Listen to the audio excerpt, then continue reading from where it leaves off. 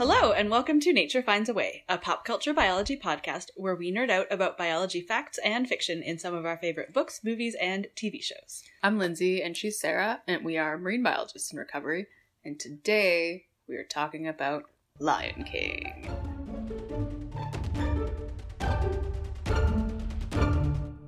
Yay! Yay, yay, yay. The original. The old school animated 90s Lion King of awesomeness. Mm-hmm. Oh, it was a good time. Yes. So, first of all, we're recording together in person for the first time since PodCon? I think so. Yeah. Which we live like 5 blocks away from each other, but no. Why put clothes on when you can record a podcast in your pajamas? Exactly.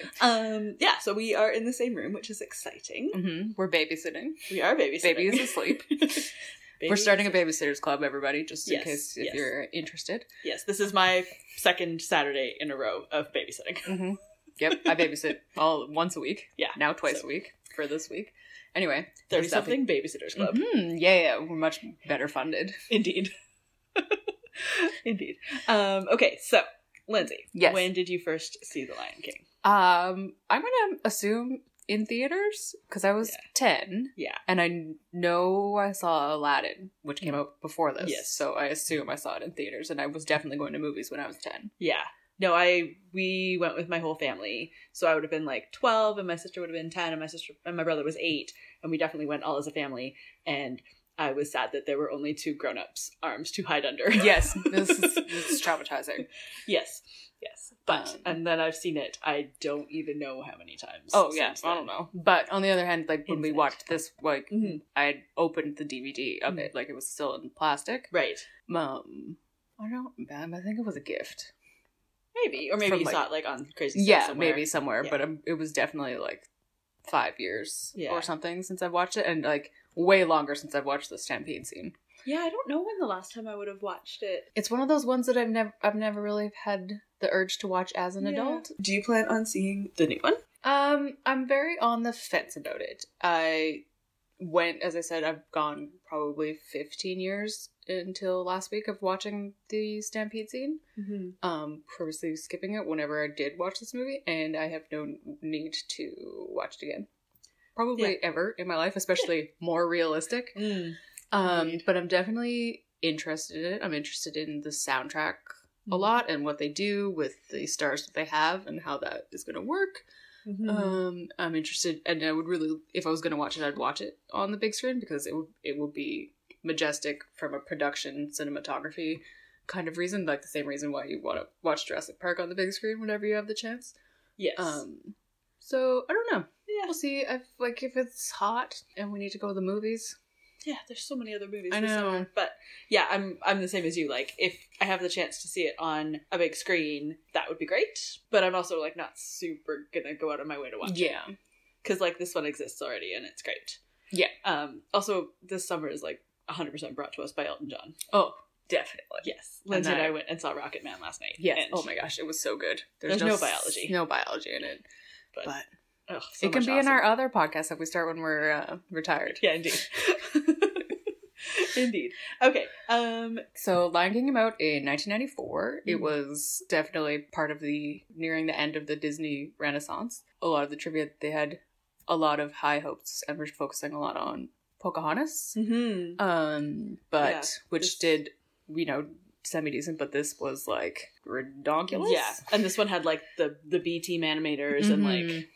there's not a lot of whole, like, movie trivia that you probably don't already know if you were around in 1994. Like, they looked at real lions, they looked at all the animals when they were drawing them. Yeah. There was a lot of other songs and stuff that were written that weren't included, and I think there was a lot of other plot bits that they ended up, as they were making it, narrowing down, which I think is a really good decision. Like, this is a really tight movie plot-wise, which is really good. Like, and that's one thing that I'm worried about in a new movie, that they want to, like expand it. Yeah. Yeah, kind of like with the new Beauty and the Beast, when it just was ridiculous. Even though, I don't know if they did different stuff in Beauty and the Beast, the Broadway. I know they just sang Human again.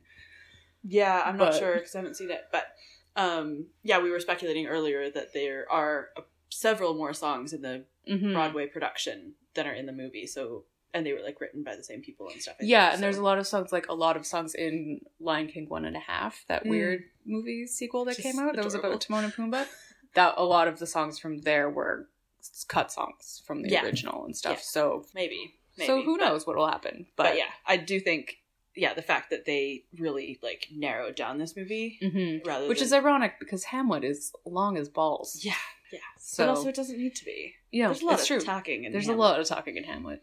Anyway, so yes, if you didn't know, this movie is based on Hamlet, which is also like the trivia states. If you keep going back, Hamlet is based on Greek tragedy and also stories from the Bible, and it's like it's not a unique storyline. No, it's just this is very based on Hamlet. Like if you look at it, and like trope, like the overall plot of Hamlet is like a pretty common story, but there's specific things in this, like Timon and Pumbaa being Rosencrantz and Guildenstern.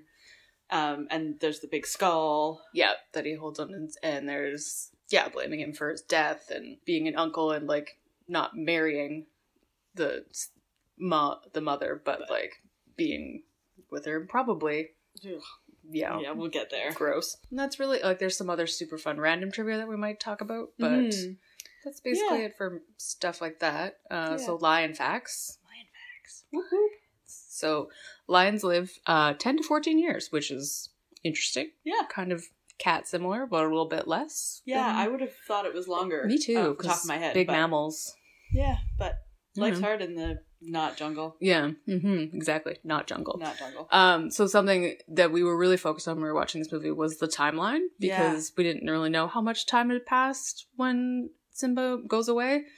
So it could be as little as like several months, or it could be like maybe a couple of years. It's hard. Lions reach sexual maturity at like 4? Yeah, so male lions are known to like become the dominant male in a pride by the time they're 4 or 5, but they are like pretty much full grown by the time they're like a year and a half or so. Yeah, but so they're it could just have not been as like strong and dominant. So it could have been anywhere between there. And for him to have been old enough to be away from his mom, he would have been like several months old. Yeah. So, like 6 months or something. So, so it could have been, 8 months to 3 years. Yeah, and so the problem with that is like the major changes that happen like to the foliage and stuff at Pride Rock. Like all the herds leave, which is something they talk about. There's nothing for them to eat, and all the trees are dead, and all the water is dried up. Yeah, and stuff. So it could be an annual drought. Like the herds could be on an annual migration. It could be like a realistic thing. And that definitely African animals have annual migrations. Like that's a thing that exists. But the way that they talk about it, they blame Scar for it. So it could be that normally they also leave. Yeah. But also it's weird that it's a surprise to them. Like all of them, including Sarabe, who's an adult female who's obviously lived her life more than a year. So it's weird that they're like, Pride Rock is dying and all the animals are gone and it's your fault, Scar, if it's an annual drought. So exactly.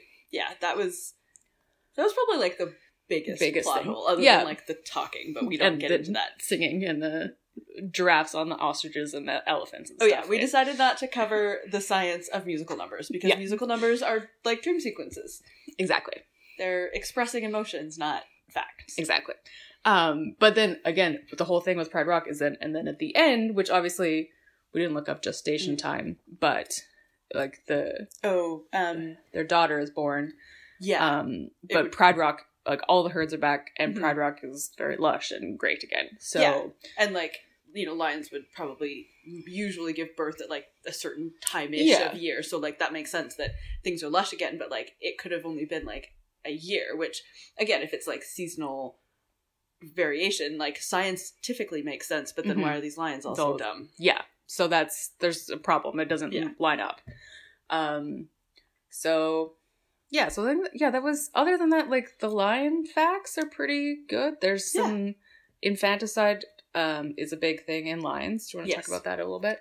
Sure. Pack or like group animals that have like a singular or few alpha males, the tendency of when a new alpha male comes in is that they kill all the offspring, the infants that aren't theirs, so that there's more resources for their offspring.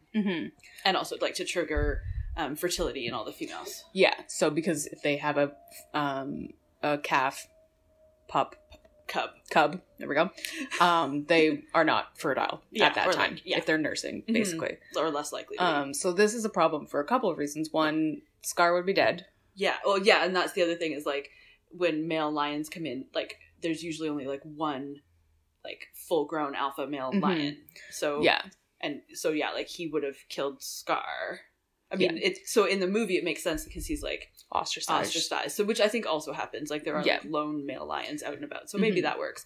But then when Scar came in, he would have killed all the other cubs, including Nala. Yeah. So the bigger problem is that is something that you read only in the trivia, and I don't even know where this came from. And I think it was part of like a deleted script scene, or even from the Broadway show. Is the throwaway line is that Nala's father is from a passing pride. Yeah. Which makes me feel better about their lovemaking. Indeed. But like, and you know, might also be a logical thing in like real lion groups. Like, I'm sure that happens. It happens, but like when you look at the pride, and it's hard, like you don't see, all of the females when Mufasa's alive, but you do when Scar's alive, and there's like 8. Yeah. So there's no reason that Mufasa wouldn't have killed Nala. Yeah. Because he could have mated with all of those females. It would make more sense that Nala was actually from a different pride. Yeah. Rather than her father was from. Her father was from another pride. Yeah, if they wanted to not have grossness. Yeah. Because, like, biologically and, like, generally, but obviously not 100%, because, you know, like, you can't guarantee who the father of a lion is. Yeah. Or any mammal is. Like, it would be most likely that Mufasa would have been Nala's biological father. And there's going to have to be some kind of interbreeding between prides, because otherwise everybody's just like multi-generational incestual. Exactly. So yeah, and that causes lots of other problems. Which is why they go on migrations, because so then they meet up with random prides and you fight and you do other things, and then there's babies. Exactly. So yeah, like it could be logical, but I don't think, since there was literally just females and Mufasa, and he was a big deal. Yeah. He would have. And Nala was the only other cub that we saw. Yeah. Yeah.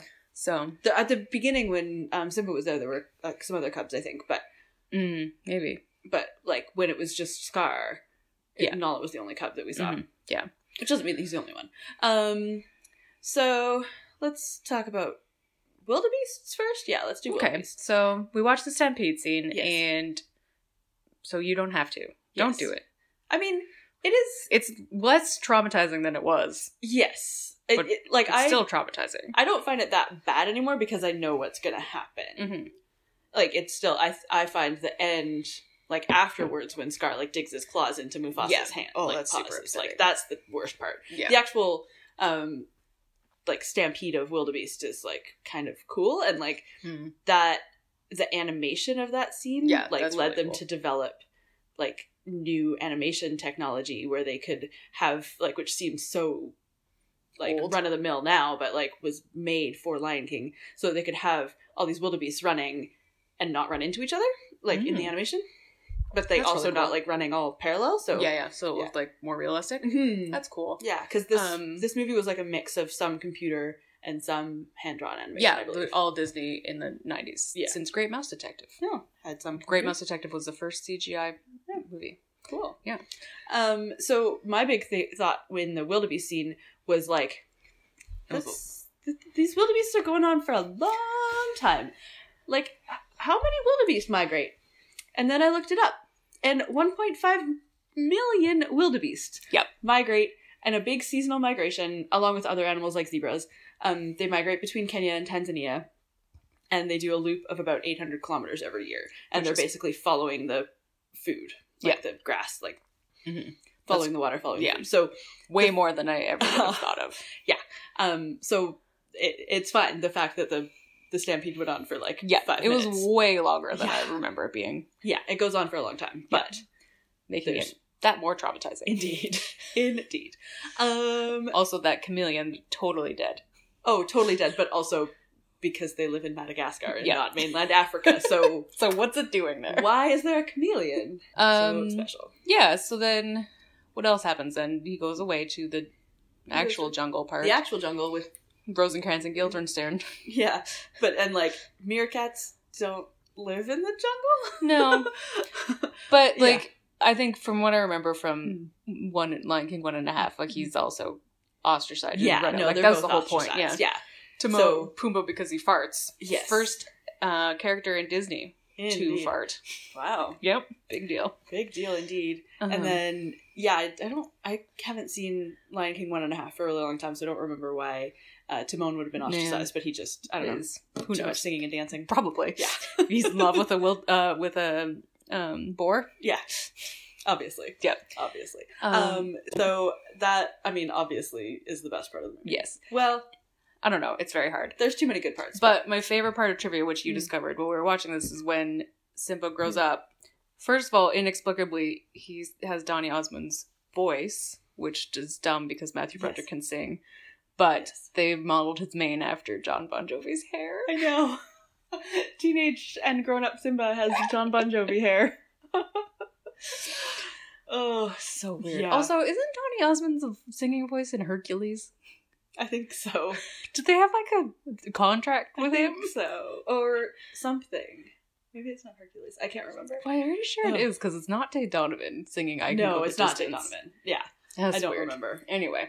So crazy. The other awesome animal-related part is the hyenas. Yes. Ugh. So best villain song. I know. But also this movie made everyone in the world hate hyenas for, like, ever.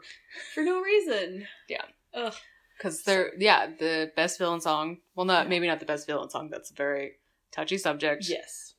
One of my Poor Unfortunate Souls is a fantastic villain song. Yes. But yeah, Be Prepared is fantastic. Fantastic. And so, one of the things that I learned is that hyenas are not 100% scavengers. Mm-hmm. And also lions aren't 100% predators. Like, they're just as likely, maybe not like 50-50, but like, they're very likely on either side of the hyena-lion divide to scavenge each other's kills. Stuff, yeah. Which makes way more sense in an appropriate circle of life. Indeed. Yes, a real circle of life, not a circle of life that has hyenas over here. Yeah. Like, hyenas are part of the circle of life. And also that hyenas also have a very strong matriarchal society and actually have less, like, intra-species and intra-group, so, like, between members of the same group, less violence because, like, the females are more, like, in control of things, so they reduce the amount of like violence between male hyenas. So there'd be like groups. That's why you have larger groups of hyenas because the males are now killing each other. Because Whoopi Goldberg's in charge. Exactly. She knows what's what. Yeah. Yeah. She's just gonna sing to them about Jesus songs. Yeah. Jesus nightclub songs. Ugh. Man, let's put Sister Act on the other podcast. Yes, let's do it. Love Sister Act. What else is happening? Rafiki is played by Robert Guillaume, which is I didn't know until last week, and that's incredibly upsetting as someone who loves Sports Night, and he's so fantastic. I love Rafiki. Rafiki was my favorite when I was a kid. Like, I don't know why. I thought he was so funny. He is pretty funny. Yeah. Like, yeah. I'm not the only person who thought he was so funny. He's very funny. And I don't know, I like mammals. So, they're all mammals in this movie. Primates.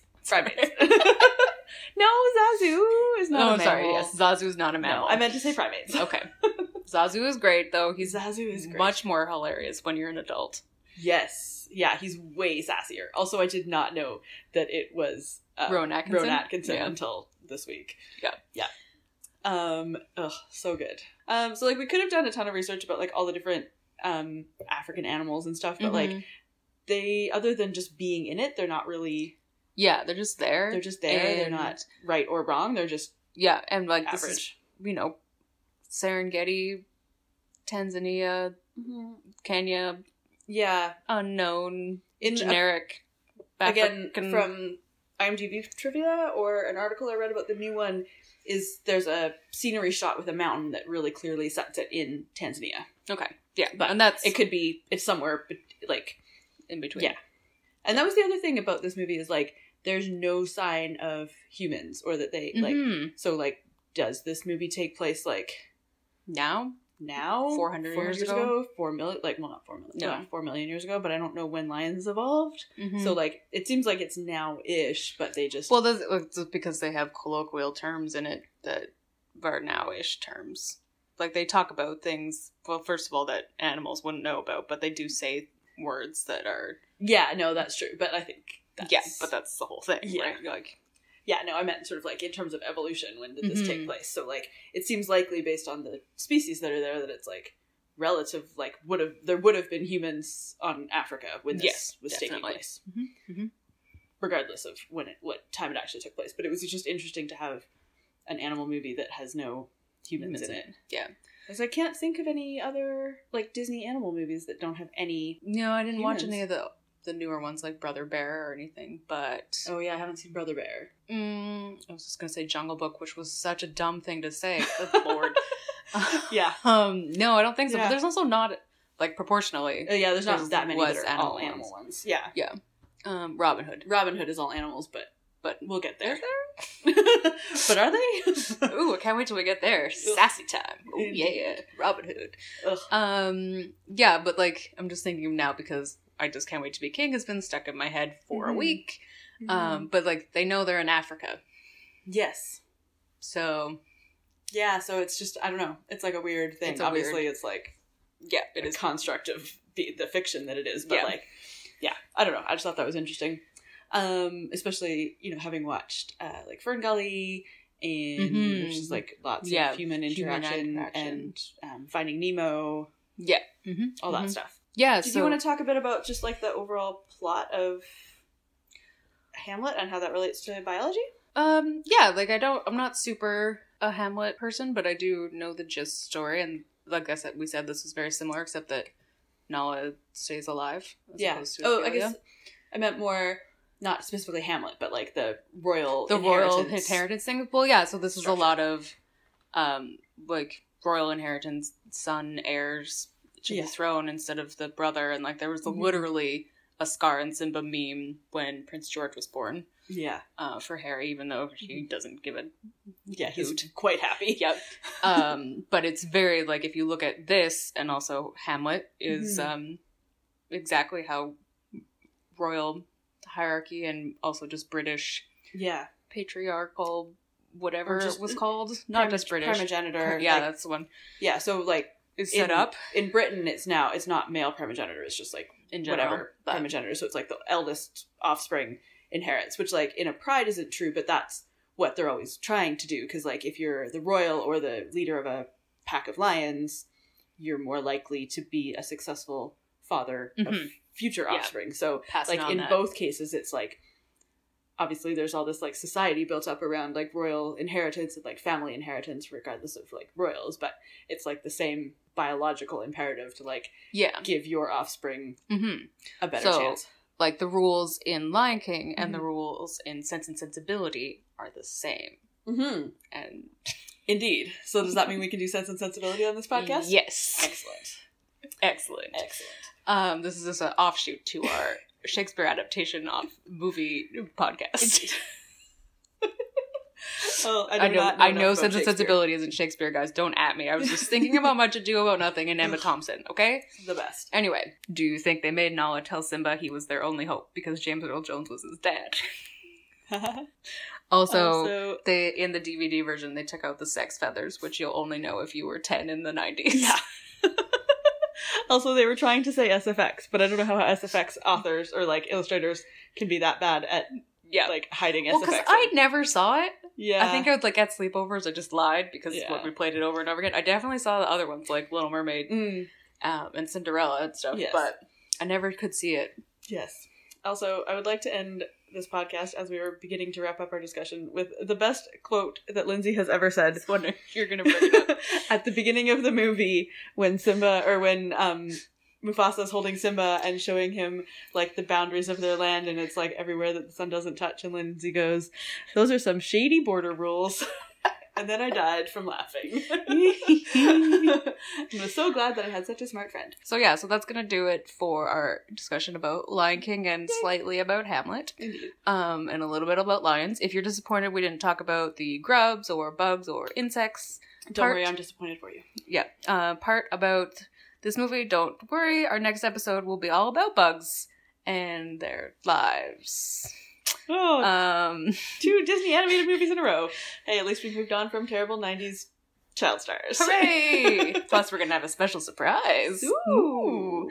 Yeah, so in the meantime, you can follow us on social media at Nature Finds a Pod, or you can check out our website at naturefindsapod.com. Or you can subscribe or leave us a review by searching for Nature Finds a Way on your favorite podcasting application.